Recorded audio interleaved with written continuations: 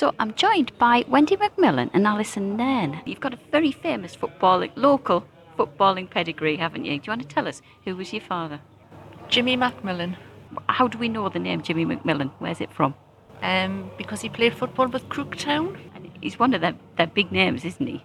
Because he was in, how many? 3 cup finals, is that right? 4. Do you remember your father playing or talking about football? I don't remember it because I wasn't born when he won all his medals, but he did talk about it a lot. He talked about it, but not. He would talk if you asked him, but he would never. He wasn't. He was quite modest man. He wouldn't brag about it. He was just very quiet, modest. Yeah. What sort of things did he talk about? Sport. That was his. He loved sport. He would watch any sport. Cricket. He ran the local cricket team as well. Yeah. He took the young kids football and cricket. He did everything sporty, wasn't he? Sport. I mean, he would often talk about travelling to Crook every week because it was quite a journey from Kibblesworth to Crook. And how we would sort of pick people up on the way in his car and things like that, and just the atmosphere of like when they went to Wembley and the crowds and everything. But like my sister said, he was quite modest, so he would never, it's not something he would ever sort of brag about or anything like that. He would just, I mean, I think he was proud of what he'd done, but sort of in a quiet way.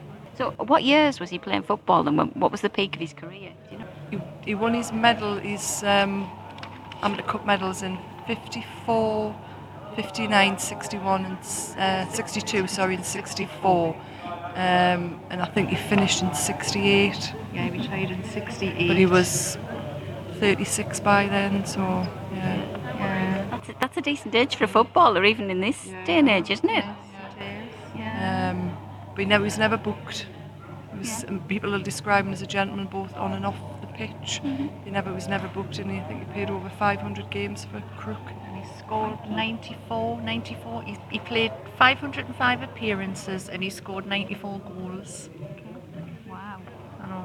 That's some career, isn't it? Yeah, he must have been really passionate about it. Back in those days, most footballers had another job as well.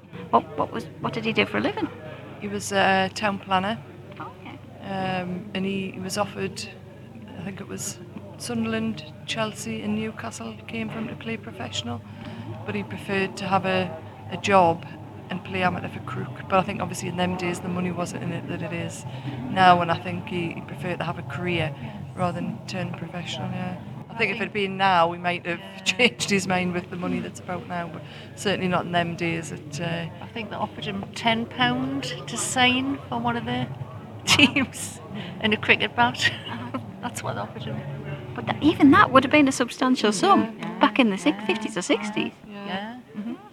I think he would have seen that it was probably a short-term thing, football, and needed to have a proper career. And I think he preferred just to play the amateur, didn't he? Yeah.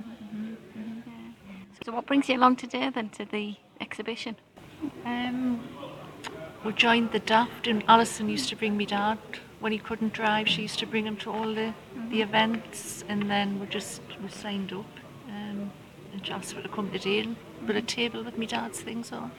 Yeah. So we brought his 4 amateur cup winners' medals, his England cap, and the shirt he wore in the 1954 final in the shorts, which I wouldn't get over my leg because they were about that wide.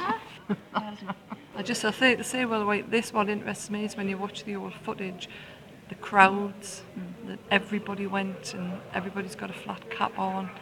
And obviously, say these days the young ones have got like other things to occupy them. I think in those days, and I think it's good for the young ones to see what it was like. And bear in mind the sort of the amateur as well, and they're getting bigger crowds than what some of the games do now. I think the 54 final that went to 2 replays, I think the crowd was 200,000 all told, and you just wouldn't see things like that now. That would have been at Wembley, wouldn't it?